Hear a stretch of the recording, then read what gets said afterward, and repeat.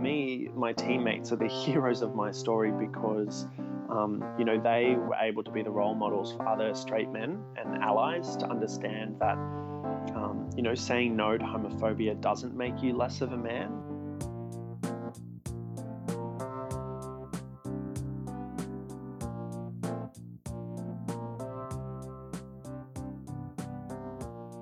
Welcome to episode 17 of the Outfield Podcast. This is a bit of a out of left field kind of show, but you're going to really enjoy it. We focused a lot on amazing athletes from all over the world, and today we're going down under because you're going to hear why we're going down under in just a second. I would like to introduce somebody very incredible who has run for elected office, has been incredibly influential in helping LGBTQ athletes in Australia. He played Australian rules football. He's done all of that, and he's only 32. Welcome, Jason Ball, to the show. Jason, how are you doing? Hey, Matt. I'm doing great, thank you. It is incredible that you are recording this at 7 a.m. in Melbourne when I would never get up at 7 a.m. to do even my own podcast. It's a pleasure. I've got my coffee. I've had my cereal. I'm all good. I don't get up at 7 a.m. anyway.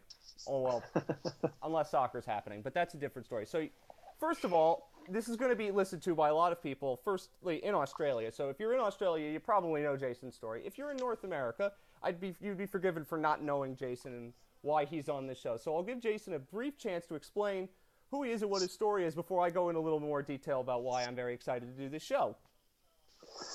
Sure. Well, yeah, your audience would be forgiven for not knowing a lot about Australian rules football either. It's a very uniquely Australian sport, but it is probably the biggest sport that we have here. It's attended by, the grand final is attended by upwards of 100,000 people. Games can draw up to, 90,000 people for a normal home and away game here in Australia. It's heavily watched. It's heavily loved. It's unique in terms of the rules are unlike, your American football, unlike soccer, unlike rugby. There's a lot of tackling. There's no sort of protective wear that people use in the way that they do with American football. And it's a sport that I played ever since I was a kid growing up here in Australia. I'm from Melbourne, and I loved the game, but growing up, I realized that I was gay around the age of 12 or 13, but made the decision to hide my sexuality from my teammates. I didn't feel like it was the kind of environment that would be welcoming because of the language that people used, the attitudes. And so, I made it to a semi-professional sort of level of playing the game, but I actually dropped out around the age of 17 but continued playing kind of amateur Australian rules football. And it was in 2012, so quite a few years ago now, that I made the decision to come out publicly. And in doing so, I became the first Australian rules player at any level of the game to ever come out in the mainstream media. And it made quite a big splash at the time. It wasn't something that I thought would make quite the impact because I didn't play at the elite level, like your version of the NFL. I was more of a junior level player, but in the absence of any elite players talking about this issue, my story kind of filled that void. And, I was on all of the nightly network television across Australia, and it coincided with a campaign that I launched on change.org, which you're probably familiar with in the US, where I was calling on the AFL, the Australian Football League, to do more to tackle homophobia within the sport. And, that had a number of wins over a number of years. We're able to lobby the AFL to screen anti-homophobia ads on the big screen at matches, to invest in education on LGBTI inclusion for AFL players, and we launched the Pride Cup, which is a non-profit organisation helping community sporting clubs to hold Pride games and Pride-themed events, and to also access education for players and coaches to challenge homophobia. So that's my last 30 years in a nutshell around LGBTI inclusion in sport, but very happy to delve into more detail throughout the chat. We will be delving into more detail throughout the chat. Now, I need to explain why we're even doing an AFL-focused podcast in particular, although it doesn't matter what continent that we're talking about or the sport. These issues are universal. Jason just said something we've heard on this show probably 16 times, and you'll hear many more times in future episodes. So why am I doing a show on AFL? The first reason is the pandemic has screwed up a lot. It's also screwed up my sleeping schedule, which means that when I'm not falling asleep at 2:30 in the morning and there's figuring a chance to watch something, I'm going to like, okay, what's on? Reruns. Oh, AFL. What? Okay, let's watch this and see how unique it is. And it was, of course, chaos. I really enjoyed the chaos element of it. Now, for some people here who are listening in Australia, and you will not understand what I'm about to say, but if you were listening to this in the US, you definitely will. It's got a little Pac-12 After Dark energy. Really, really enjoy that, especially at 2:30 in the morning during the middle of the pandemic. That's part one. Part two, I believe, Jason, you'll know who I'm talking about. Talk about Australian broadcaster Corbin Middlemiss, sports broadcaster on ABC Radio. I think you know who he is. I would assume so, at least. Yes. Yes, so he came out about a week before I did a couple years ago. And so we became pretty good friends, and he and I have talked a lot about the game a little bit as I've started watching more of it at 2:30 in the morning because I can't fall asleep. So he's been a good friend and taught me a lot. And the third reason, and this is a very important reason, let's be fair, it's a bunch of hot Australian guys running around in tank tops and short shorts. You think I'm going to say no to that? Look, it's a great spectator sport, that's for sure. I'm not sure if have you heard of Mason Cox. He's actually an American Australian rules footballer. I did look it up, and yeah, he played at Oklahoma State apparently. He did in basketball, and yes. made the switch to AFL. There's been a few Americans and who have done that in their time. More often than not, they come to college football and they end up becoming punters. Yeah, they kind of goes the other way around. We've had a few AFL players make their way over to the States. They can kick a long way. Yeah, they can. I've noticed that, and that's why they all become punters. Hashtag punters are people too. So those are the three reasons why I am doing this show, because I find it really interesting, this sport and just the overall culture in Australia when it comes to this, and want to figure out how different is it to North America, how much progress has actually been made, or is progress lip service. And so I'll get you, Jason, because you're going to know more, but I want to get to that later. But I first want to talk about your life. You play this sport in Melbourne. It's the biggest sport in Melbourne. As you said, it's probably the biggest sport in Australia. And you talk about the culture and the language you heard. Mm-hmm. How difficult was it to go through what you went through, just in general, the sport you love, this sport that is a huge part of you, but then you go in there and you feel, I can't actually play this sport because I don't feel accepted in this space? Yeah, it was really hard. When I first realized that I was gay, because of the society that I'd been brought up with, and in a very masculine world, I didn't want to be gay. I thought that when people use the word gay to mean bad or stupid or disgusting or weak, that's what they would think of me. And I thought, my friends would discard me. I thought my family would be disappointed in me. And so, even it took me a while to come to terms with it myself, because I was really resistant to this idea that I would be gay. I was hoping it would be something that I could fight, that I could, or even if I couldn't, I just made a promise to myself that I would never act on these feelings, that I would marry a woman and have kids and do all the things society expects of me, and no one should ever know this. And that was awful. I spent a number of years trying not to be gay, and I quickly learned that it was something that I couldn't fight. And, that was a pretty dark time. There were times when I even contemplated taking my own life at the age of 15, thinking that might be easier than dealing with the shame or the embarrassment of people finding out about my sexuality. But my story is a positive one, because, I eventually, in the end, people didn't think less of me. My friends accepted me, and my family accepted me. And I came to the realization that if I only live one time, I may as well, do what makes me happy, be who I am, and not worry so much about what other people think about me. But the football club always was that one environment that I felt that I would never be accepted for being gay. The culture there, it's not just, the use of the word gay in a derogatory sense, but homophobic slurs were kind of part and parcel of the culture growing up, whether it was coming from over the fence or coming from the opposition or from my own teammates, from my coach. Words like fag and poof and homo. And so that was what I thought people in that environment would think of me. I thought I'd be kicked off the team. No one would want to play with me, on their team, that they would think I was, disgusting. And so I spent years hiding my sexuality from my teammates, but I was out in other parts of my life. And I guess to give you an idea of what that was like, I would second guess everything that I said and did. I actually didn't really get involved in conversations with my teammates about relationships or what I was doing on the weekends. And it probably limited the kinds of friendships and bonds that I could have developed with my teammates, when I was younger, because I was always hiding a big part of my life. But I had made a promise to myself that if I was ever asked about it, that I wouldn't lie. Lying hadn't gone so well in the past. When it came to making up stories about girls, firstly, I had no idea what I was talking about.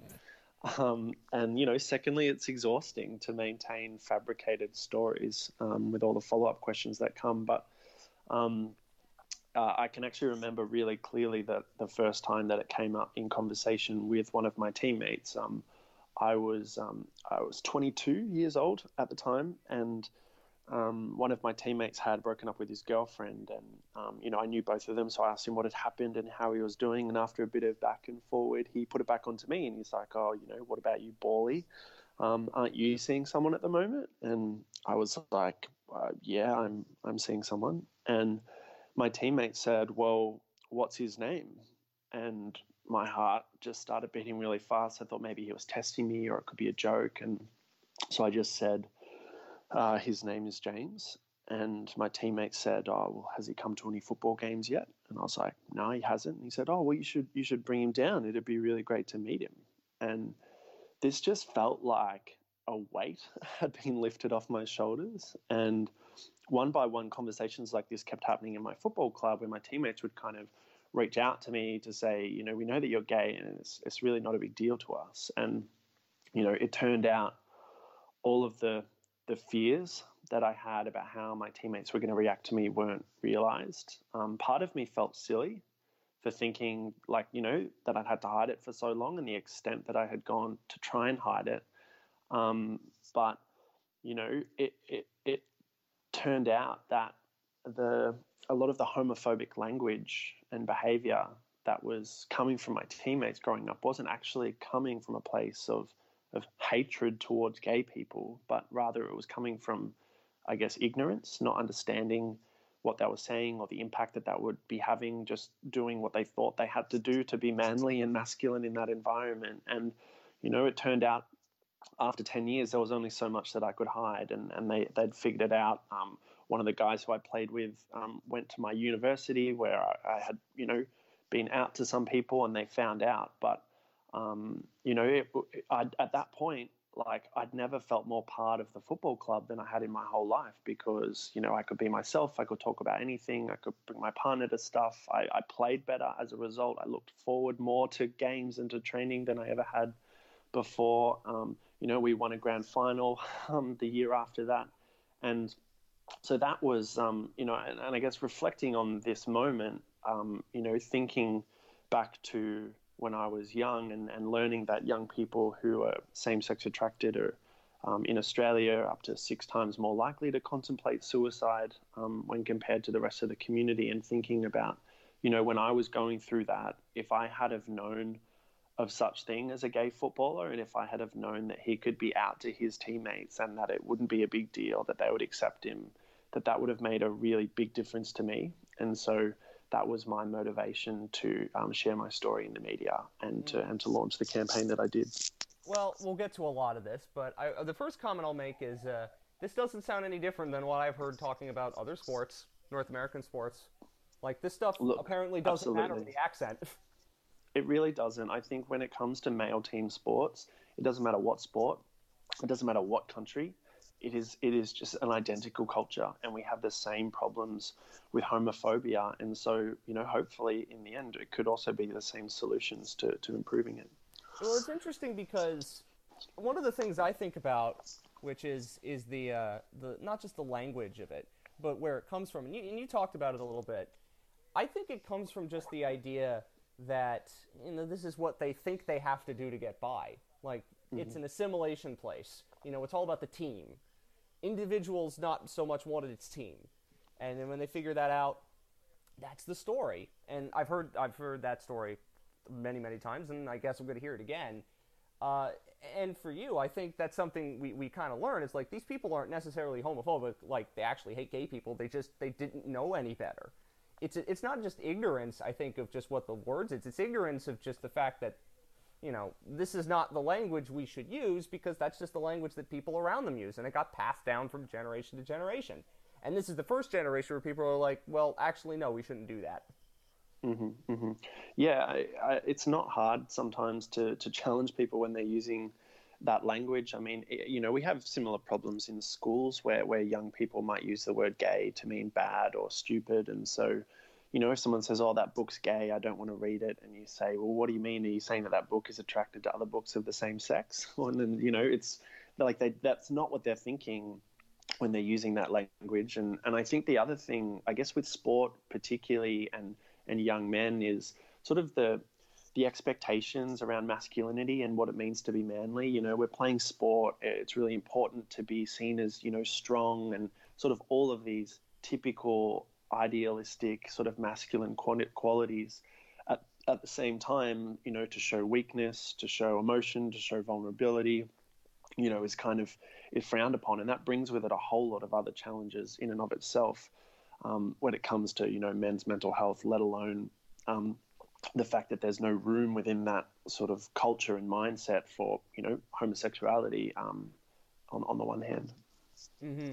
And it's so funny when I hear this, and I think, boy, and when they talk about the changes that need to be made, you say it, and I've heard it from other people in other sports who are dealing with the same things you are, it's so fascinating because, like, it shouldn't be this similar every single place I go to and every single sport I talk to, whether it's the NHL or it's ice hockey in North America, which is, I've said, is still the most homophobic sport that I've seen.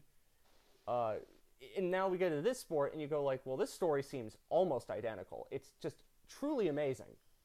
And it shouldn't be like that. But then you realize that it just is. And it makes me laugh sometimes. Because now we're changing it, and the pace of change, you could argue, could be different. But my goodness, isn't that just crazy when you think about it? It is. And when you think about it, even, in non-English speaking cultures as well, it's very similar. Even when you've got kind of, you could say here in Australia, we have quite a liberal, accepting views towards gay people in general. In broader society, we're not as religious as I would say, parts of America are. But still, when it comes to sport, it's not a religion thing that is driving the homophobia. I think it is ignorance, and I think it is, partly the culture around masculinity. Mm-hmm. It is, again, amazing how this translates. So I'll get more in now to, I guess, you personally. What is the moment that made you say, well, just being gay and being out in my space was not enough. I have to do more. Because I know there's going to be other people out there like me who are dealing with what I'm dealing with, and they are, not as fortunate. So what was the story with you saying, okay, I got to now do much more on a bigger level than just being out is enough? Look, I mean, you might think my story is one where, I've just, there's a light has switched where I've decided that I'm going to make some really big change. But I think, like, part of it was chance, and I think part of it was seizing on an opportunity when that chance happened. I didn't think that it was a big deal that I was gay and played, sport at an amateur, semi-professional level. Because I wasn't playing at that elite level. But, there were other people around me who said, actually, we think this is a big deal. And there was a moment in the Australian rules football sort of moment where there had been an incident, like a high-profile incident, where a player was heard, picked up by the mic of the umpire, issuing a homophobic slur to another player, and but he had gotten off on a lot less a penalty than a player would for issuing a racist slur to another player. And so there was a lot of commentary happening around the game of football about the use of homophobic slurs and whether or not that is fair game or not. And at the time, the Australian Football League had signed up to a campaign about saying no to homophobia, all the way back in 2012.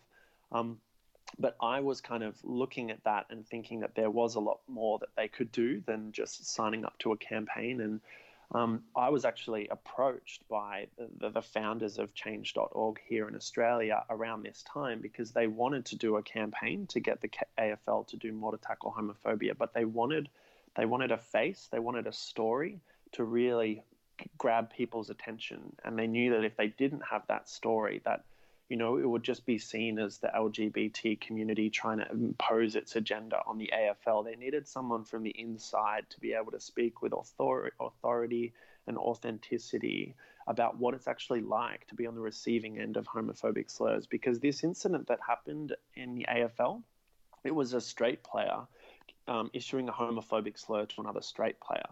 And so people are being like, well, what's the big deal? Like, he's not actually gay, so no one's offended, right? And well, so he could be gay. We don't know that. He very well could be.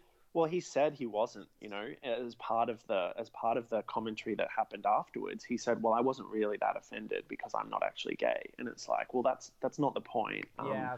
It's about the people who are listening and young people who are gay thinking that this is not an environment for me, and so I'm not going to play this game. Or I'm not going to feel comfortable to come out. It's all of the other people around who might be in the closet. And so that was the opportunity that I had. They invited me to share my story with the media and kind of helped me tee that up. Like, I didn't know a thing about media at the time, but they were able to organize an interview with like the major sort of broadsheet newspaper and sort of did a sit down interview.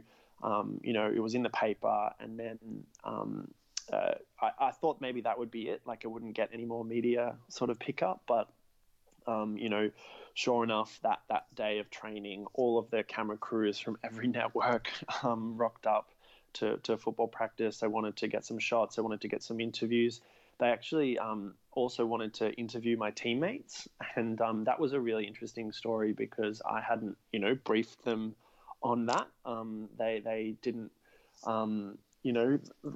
well, I had actually spoken to the club before I did this. I think that's an important point to make, that I didn't want to speak on behalf of them. I didn't want to distract us from, playing football or anything because, you made that point earlier about, there's no individual in a sport. It's all about the team, and someone coming out might be seen as being a bit individualistic and would you be just distracting? Yeah, you just said the magic word. It's like I'm talking about hockey just with an Australian accent. It's crazy how amazing this translates. Mm-hmm. History doesn't repeat itself, but it rhymes. Yeah. And look, I approached the club with this idea, and to my surprise, they actually told me to go for it. They said, we know this is something you're passionate about. We know that you and the other guys can handle, any extra attention or what happens, and you've got our support. And so it was really with their blessing that I told my story. But like, when the media rocked up, like, I hadn't really had any media training. My teammates hadn't had much media training. We're not professional players. But I was, it was so touching when one of my teammates was like, yeah, no worries, I'll talk to the press, and just strutted out in front of the media scrum and, said some of the most perfect cliches that I couldn't have written better for him. He's like, oh, when we cross that line, we're all one team. I think a lot of other players could take out a leaf out of Jason's book. He's a great guy and we support him, and it was just, it was a really special moment. And I think that, like, my story, for me, my teammates are the heroes of my story because, they were able to be the role models for other straight men and allies to understand that, saying no to homophobia doesn't make you less of a man. It means that you're a good guy. It means that you can stick up for your mates, and I think these are sort of the masculine ideals that people do aspire to. And so when I was, I was lucky enough to be invited to lead the Melbourne's Pride March, like Pride Parade, back in 2013. But, again, the heroes of that story were my teammates who came and marched by my side. And we also had, for the first time, elite level AFL players come and march in that event. We had 2 players, one who had a gay sister, another who was an ambassador for a mental health organization. Brock McLean and Daniel Jackson came and marched in Pride March. And, it really, sent a really great signal out to the community to see straight men taking part in this event as allies. It kind of gave permission, I think, for other young men to know that they too can say no to homophobia, and that this is a good thing. And now it's become your career's work outside of the politics. I'm going to try not to focus too much on the politics because we don't have all day for this particular interview. And that's another interview entirely. And I would best be served leaving that to somebody who knows more about Australian politics than I do. But in terms of starting a Pride Cup, which is dealing with just eliminating all sorts of homophobia in all Australian sport, you focus on AFL because you played it. What have you seen in terms of progress? Has there been demonstrative progress made in doing the things that you feel like need to be seen?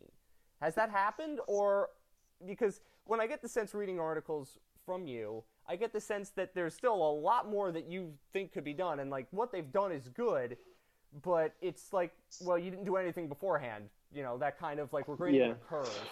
We're starting at a low base when it comes to this issue. It's amazing. Yeah, we're starting on a really low base when it comes to attitudes and understanding of this issue. So just doing anything makes a big difference. You go from 0 to 100 pretty quickly in terms of, getting people on board, but it's also not going to happen overnight. We know that, the sport is huge in this country. There's so many sporting teams. There's so many people playing sport. There's so many, different sporting communities that it's going to take a lot of work. And to give your listeners an understanding of sort of where Pride Cup came from, this was back in 2014. It was actually my teammates and my coach who kind of came up with the idea. They wanted to, theme a game, one of our regular home away games, around celebrating, diversity and inclusion for LGBT people. And, they came up with sort of incorporating rainbow into the uniforms. They created a rainbow markings on the field, on the ground. Instead of a white line, there was a rainbow line to mark the 50-meter line away from the goals. And conveniently in AFL, it's actually an arc. So it formed a perfect rainbow. And that symbol of inclusion and acceptance within sport to send a message to our community, for players, for coaches, to know that they don't have to choose between being themselves and playing the game that they love, and using my story as the example for that. And we put this game on, and it was amazing how the whole community sort of rallied around it. I'm from a small town, and we had 4 times the size of a normal crowd turned up for the game. We had all the local businesses in the street, put up rainbow signs that weekend on the main street of the town. And we interviewed people who came to the game, and a lot of them, identified as LGBT, and said that it was the first kind of community sporting game that they'd ever been to, and that the first time they'd ever felt safe and welcome in that environment. And that was special in and of itself. But I think that the really important work that we did was we worked in partnership with the AFL and the local council and some mental health organizations to create education programs that were actually delivered to all of the players on both of the teams who were playing in that game, not just my team, but also the opposition team. And we had, the winner of the game was presented with a Pride Cup. So it became sort of an annual thing, and it was a way to engage the opposition team as well. And we designed an education program to help the players understand what this rainbow was about. Like, it's one thing, like just putting a rainbow on things isn't going to solve the problem of homophobia. You need to actually engage with people, use storytelling, use real world examples, show research to help them understand the impacts of homophobia, how it affects the LGBT community, the link with suicide and mental health, to really understand that what they're doing and their role as allies and how they can make a difference. And so it was really important that every Pride Cup that was run also included education for the players and for the coaches. And we've actually just had some research released just a few weeks ago, actually. It just got picked up by The Guardian, that the education sessions themselves and the Pride Cups, we found that for clubs, and I guess I'd also have to say that, since that first game in 2014, other leagues and other games have sort of picked it up, and we now have over 150 sort of Pride Cups happening annually across community sport. We have elite level sports like the AFL and the Ice Hockey League here in Australia have done Pride games. And what we've found in terms of the research is that clubs that have engaged or done a Pride Cup or a Pride game have about the use of homophobic language in those clubs has halved compared to clubs that have never been involved in one of these games. And so for a social change, behavior change sort of program, it has been remarkable in terms of the shift that we've seen. But when you look at the entire sporting universe here in Australia, in the world, we haven't scratched the surface, but we have showed that we've got a model that works, and if we can take it to scale, I think we can make a really big difference. One of the things that I hear a lot about Pride games, because we have them here, they're called Pride Nights, but it's like random Tuesday night games, like in the NBA, it could be like the Sixers against the Pacers, and it is whatever. And one of my friends calls it pink washing, and or rainbow washing in the cases you said it pretty well. So you've done this is a Pride game where we can celebrate what's going on, but we actually are doing the legwork behind the scenes to make this happen. And I also wanted to point out, because it's important, this is not obviously high-level AFL, this is community, semi-pro stuff, and with what you did, and you got this amazing response. So it's clear that what you've done, at some level, has actually created meaningful change.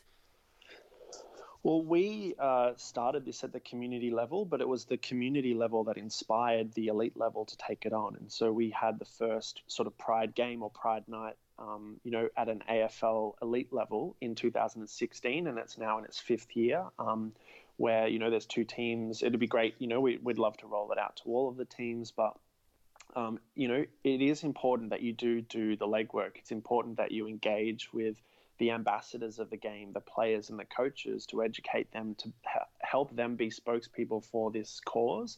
And to also, with all of the commentary that happens around the game, the halftime break, the lead in, that you're actually engaging with stories and real human perspectives as to why this issue matters. And so, we've ensured that not just my story, but many stories of LGBT people involved in the game, whether as spectators, as umpires, as players, are sharing their stories, talking about how much this night means to them, but also talking about the impact of homophobic language and why it's important to stand up against it. If it wasn't for those things around the game that were also happening, then your general population will just be looking at it. It's just a bit of extra color, a bit of extra rainbow in the game. Or as I like to call it, the same as Star Wars night, just with the rainbows. Exactly. It's pointless and meaningless if it doesn't have human stories and education and awareness sort of tied into it. And yeah, so I want to get now to this point you were bringing up about they have a Pride game every year, and I've learned about this doing extensive research trying to figure out what the hell I'm talking about, because I can't come on this show sounding like an idiot with you on here. There is a Pride game every year. Now, unlike what I just mentioned, which is like Pride Night could be anything for any team at any time, this is the same fixture every year. It's St. Kilda and Sydney, and I actually, oddly enough, saw this game and then learned after the fact that it was the Pride game, although it was played behind closed doors because COVID. So it's interesting. So talk about, because I know you were part of seeing that come to fruition. and to see an AFL game every year be marked as a Pride game with the same two teams. That's pretty impressive, all things considered, and it's very different than what my conception of Pride Night is. As a giveaway night for American sports, and that's it. And we'll talk about making it a whole bigger event than just one game a year in a bit. But for that, like, what does that mean when you see that there's these two teams who are actually willing to do this every single year, the same time that they play, to be out there and out in front and to take the lead on an issue like this and actually do stuff more than just saying, here's a rainbow 50-meter line, whatever the hell it is. Yeah, look, it meant a lot to the two teams, and credit to them. They have done the groundwork that is required to take this on and sort of lead on behalf of the LGBT community. The St Kilda Football Club has had a presence in Pride March. They've a presence in a festival called Midsummer, which is like an LGBT arts and culture festival that happens here in Melbourne. And Sydney, to their credit, they're involved in the gay and lesbian Mardi Gras. They have a presence there. Both of these clubs are willing to do the groundwork and actually engage with the LGBT community to understand, them, to bring them in and create a safe space within their football clubs for that community. When we held the first Pride game back in 2016, it was at a stadium that holds 50,000 people, and we actually did a briefing for all of the security guards and the staff who work at the event to understand the game and the issues, and all of them were wearing like a rainbow Pride game sort of badge on their jackets for that game. And for us, this was about the fact that there were people coming along to this game who'd been invited in from the LGBT community, who'd be attending their first ever live game of sport or AFL. And we wanted them to know that, that they were safe, that if there was issues, that they could flag it with security. We worked on creating gender neutral bathrooms for, non-binary and trans and gender diverse communities. It wasn't just about putting rainbows on things, although that was special and played a really important part of it. But it was about the stories that sat behind that and the groundwork that was done. And both of those clubs, it's not just one night a year that they're engaged with the LGBT community. It's sort of part of their diversity strategy for their club's DNA, is to make sure that they're a club that is welcoming and inclusive to all people, including the LGBT community. There's a cynical part of me that says, of course, these clubs would want to advertise to gay men, and this community. They're more often than not single. A lot of them have decent paying jobs. They have expendable income, so you get them to go to a game. Hey, look at that. But anyway, I've heard somebody say that before, and it's true. On that point, I can see people be cynical and say, are they making money from this? Is that why they're doing it? They're creating a rainbow line of merchandise. People are buying that. But from my perspective, I'm happy if it's a mutually beneficial arrangement. If you've got clubs, and we've found at a community level, clubs who have held a Pride Cup have actually opened up more sponsorship opportunities for them, because businesses now want to support them because of what they're doing. And businesses that had previously never thought that they would be wanting to sponsor a football club now want to, because of this work that they're doing in the community. They're actually putting themselves out there as sort of good, community citizens as sporting clubs. And if that's creating positive returns for them, financially or otherwise, in terms of membership numbers, I'm okay with that. Great. If that's an incentive for you, and if that is something that happens as a result of it, then great. Because as long as we're also seeing the returns or the receipts in terms of reduced levels of homophobia, more participation in the game from the LGBT community, more LGBT people feeling safe and welcome and included, in this sport, then it's mutually beneficial and everybody wins. It's a good point, and that does kind of damp down your cynicism, because I agree with you. Companies right now love nothing more than to say we're diverse, look at how we're supporting this, for a press release and to get the good press, kind of thing. But if it works the way that it should, it can be a mutually beneficial relationship. And look, I think the gay community are good at seeing through that when it's transparently, tokenistic. And and they're not afraid to call it out. I But think they've gotten a lot of practice, and we've gotten a lot yeah. of practice calling it out. Let's be hmm fair.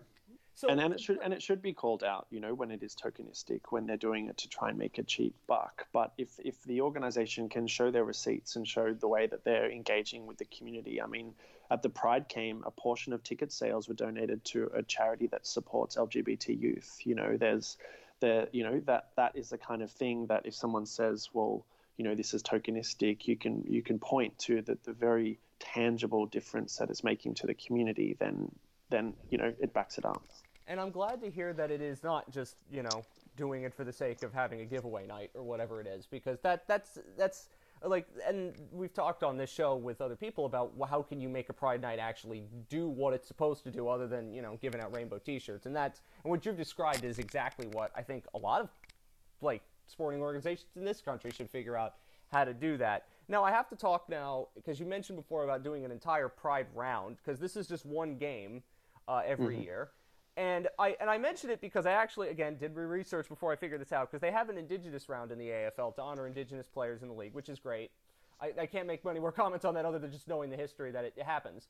So the story with that goes, they have this round every year, and they have one big game every year that is the feature game of the the Indigenous round, which is Essendon Richmond. So in my view, why couldn't then, and I know you support this, there be a Pride round in June every year when we get back to normal after COVID goes away, hopefully, if the plague's not with us forever, and then make St. Kilda Sydney like the feature game of the weekend, and you have the designing of like jerseys, you have submission of ticket sales, to to these organizations. What is the reason why that can't happen? Because it seems like there's more willingness to make it happen. And I think, when you're talking about it, like, that would be a huge step, because 2 clubs is great, but there's 18 of them in the AFL. And doing it all weekend would be something, like, even covering it in the same way that they cover the Indigenous round, just watching some of that coverage, wouldn't that be something pretty amazing after all that you started from?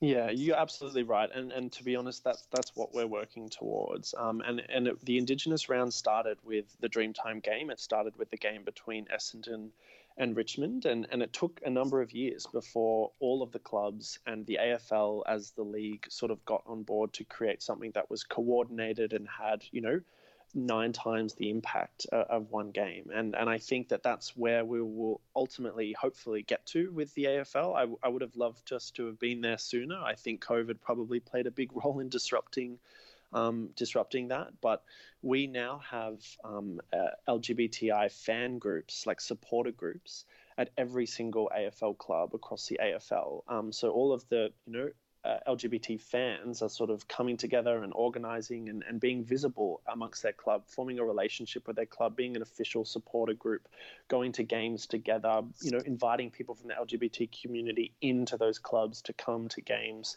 to be involved in the sport. And so through, and we're networking. We've created the AFL Pride Collective, which is all of those different supporter groups sort of coming together to organize, to share ideas. And so, we're lobbying the clubs and we're lobbying the AFL to make this a whole round. And I think that now that we have marriage equality here in Australia, it only came in just a couple of years ago. We were pretty late to the game on that sense. I think we're now at a community level where we're hopefully ready for it. But I mean, even when you look at the Indigenous round in the AFL, it's a wonderful event, but there's still a lot of cynicism and racism out there in the community, in the general Australian population who look at that, who we have a lot of work to do, and the Indigenous round is part of trying to reach out to them to combat racism in the game as well as celebrate the Indigenous players. But I guess there is a difference when you have the Indigenous round in celebrating Indigenous players. Like, Aboriginal people in Australia make up 2% of the population, but they're about 15% of the players within the game. Conversely, within the LGBT community, we have not a single openly gay male player at the elite level. And so, it's kind of like, if you're celebrating, who are you celebrating? The fact that they're all still in the closet? Like, there's still a bit of work to do. I was about to get to that, because this is a chicken or the egg situation, and we've heard that before with all sports at this level. But I now want to ask about this question, because there are none at the AFL. Shock, based on everything you've heard in this show, you really shouldn't be surprised that there are 0. okay, there are 0 that are out publicly. There is a 0% chance that there aren't any playing right now. That is statistically impossible. They're there, we just don't know who they are yet. So my thought about doing a Pride round is, and you talked about before what you were able to do at the smaller scale, like even having just a supporters group talk about what it means to have a Pride round or something like that, or having you go out and do what would this have meant to me when I was younger, when I heard this language and I didn't think I could play. You get to the point where it shows that public show of support, and then perhaps, or maybe you get other people who are involved in the game to say, this is what it means to me, or, somebody who have gay relatives or something like that. And then that pushes, maybe you get a former player to come out, maybe you get a player at a smaller level to come out, and then eventually, like, it's eventually leading to the big thing. But, I mean, like, I personally think you still have to do it because you're celebrating this community and saying, not, oh, you've always been here, but we're welcoming you. This is a safe space. It's kind of going at it from the reverse angle in the Indigenous game just to try to get the same effect, if you catch what I'm saying. Yeah, look, I absolutely agree with you. That I think there's no reason why we shouldn't have a Pride round now, and we're working towards it. But I guess it's my way of understanding why the AFL is slower to act on this, as they had been to adopt rounds celebrating multicultural players and Indigenous players, because when the players are the stars of the game, and they're a lot of the reasons why people come and people pay attention.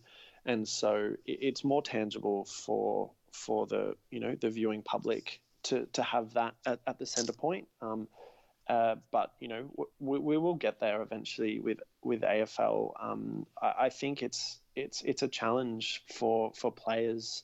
I can understand what they're going through. It was one thing for me when playing AFL wasn't my livelihood. It wasn't my career. There wasn't as much on the line for me when I decided to come out publicly. For AFL players, there's a lot more pressure at the elite level, and even across all sports, it's very rare to see someone come out mid-career while they're still playing. Often they'll come out once they've retired, or in the case of Michael Sam, they were already out before they got drafted, and I think that hopefully we're creating a culture and an environment that tells young people that they don't have to hide their sexuality, and maybe we will see our first openly gay player as someone who was drafted from a junior level who is already openly gay because of the work that we're doing with Pride Cup and education for community sports.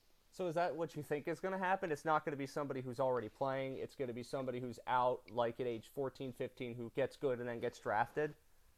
Look, I mean, I couldn't say, but I mean, I look at the example here in Australia, which is that of Ian Thorpe, who was a swimmer, who was got gold medal Olympic swimmer for Australia, who he talked about his experience of playing sport and hiding his sexuality, and for him, when you're in the public eye, you kind of just simply by going along with people's assumptions, you've lied to people, and to come out mid-career or at the end of your career is to tell people that you've been deceitful or lying, or that's how it feels internally. That's how you interpret it, and it's a huge weight that people carry. And sometimes it's a weight that's too big to even lift. And for Ian Thorpe, it was something that drove him to alcoholism and a lot of mental health issues post his career. But that's a glimpse inside the struggle that people who are dealing with issues around their sexuality in the public eye, in the masculine world of sport, are going through. And so I don't envy them. I have empathy for that situation, and that's probably the reason why I think we are more likely to see someone openly gay in that world who have actually come through and lived in a more inclusive time, at a time when they have role models, when they can see the likes of, Jason Collins or Michael Sam or Robbie Rogers, who have existed and been accepted and celebrated for who they are. What a time to be alive, right? Like, I didn't have that when I was a kid growing up, and I think it would have made a huge difference to me if I did.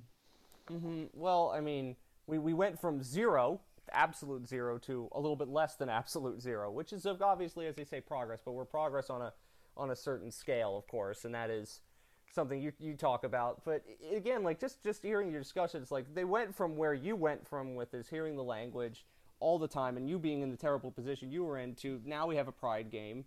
Every year. Now there's a Pride Cup, and there is some semblance of progress. It's not anywhere near enough, obviously, but progress has been made, and we should celebrate the fact that, and I know you celebrate the fact that there has been some made, and it gives you that motivation to keep wanting to do more. Yeah, definitely. And look, we're getting more and more sports here in Australia sign up, every year, to wanting to be involved, to wanting to get on board. The AFL, being Australia's biggest sport, have played a real leading role in that. And I think the other thing that's important to touch on is the role of women's sport in really pushing this issue forward. Here in Australia, there's sort of only recently launched a national AFLW, a women's competition, which is integrated with the men's competition, in that the clubs have both a men's team and a women's team playing in the same Guernsey, the same club. And that has done a lot for gender equality within the sport, but it's also done a lot around visibility of LGBT issues, because we do have openly gay women playing the sport, and that has really, paved the way for the men, because those women similarly have, they've been out and open about the fact that they're gay, and the sky hasn't fallen in. They haven't lost sponsorship deals. They haven't been had a negative reaction from fans, and haven't been sidelined by their club. And I think it has shown that we are in a time now where a lot of the fears that people have about how they might be received are mostly in their head. I think people these days will be accepted, and the fact that we can have, openly gay women playing the game, I think, is showing the men that is possible as well. It is such a different issue, women being out in sports versus men being out in sports. There's the masculinity aspect of it. There's so many different angles that we could go with that. But it is true that now you see women are able to play this sport and be out. And, of course, one of the best soccer players in the world, women's soccer players in the world, is also out, Sam Kerr. So, again, it's not uncommon. But it's so different, again, between the men and the women. And that's something I think you've noticed. Like, to deal with this for male sports is so different than for women. And we've talked about this on the show, and we'll continue to talk about it, because I think it's really important to say that these are almost two separate issues, and that's, I think that yeah, how I would characterize it is I feel that, like, women, they deal with the opposite stereotype that men have to deal with within sport, but can be also very damaging, and can be problematic for gay women in sport as well. I mean, the stereotype that gay men don't or can't play sport is very pervasive, and as well as the stereotype that all women who play rough contact sports must be lesbians. Both are not true.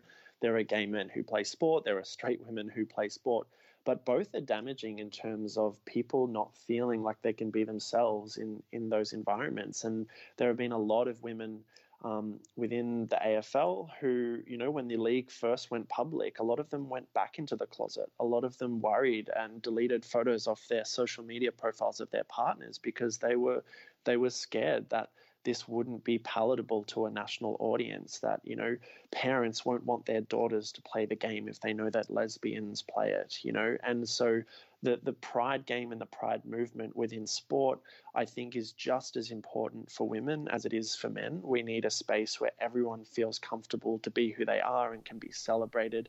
And I think the men can learn a lot from the work of women's sport and the visibility of openly gay female athletes, even though those cultures kind of are coming from opposite ends of the culture spectrum. True. So, unfortunately, we have to end this very shortly, which is a shame because we could go on and talk about this forever. But I want to talk about what's next for you. What do you want to be the next step for what you do, and the next step, not just to the AFL, but all of sports in Australia on this issue? And where do you see yourself going with this?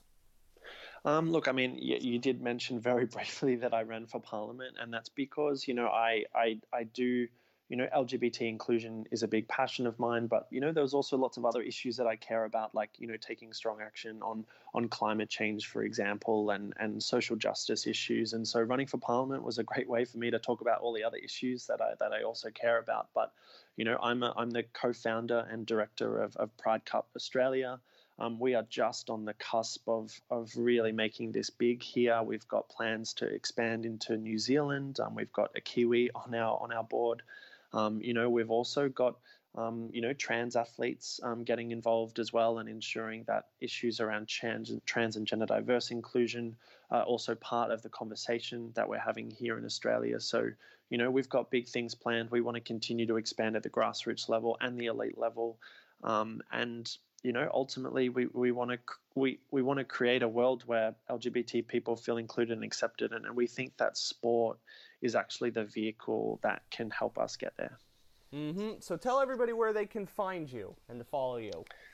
Sure. Well, look, Pride Cup is pridecup.org.au, or if you're looking for me on social media, my handle is @JasonBallAU. It was great to have you, Jason. Wish we could have had you for more, and hopefully in the future we'll be talking about more about amazing athletes in Australia and all around the world coming out thanks to the work you're doing. Thank you for coming on. My pleasure, Matt. Thank you.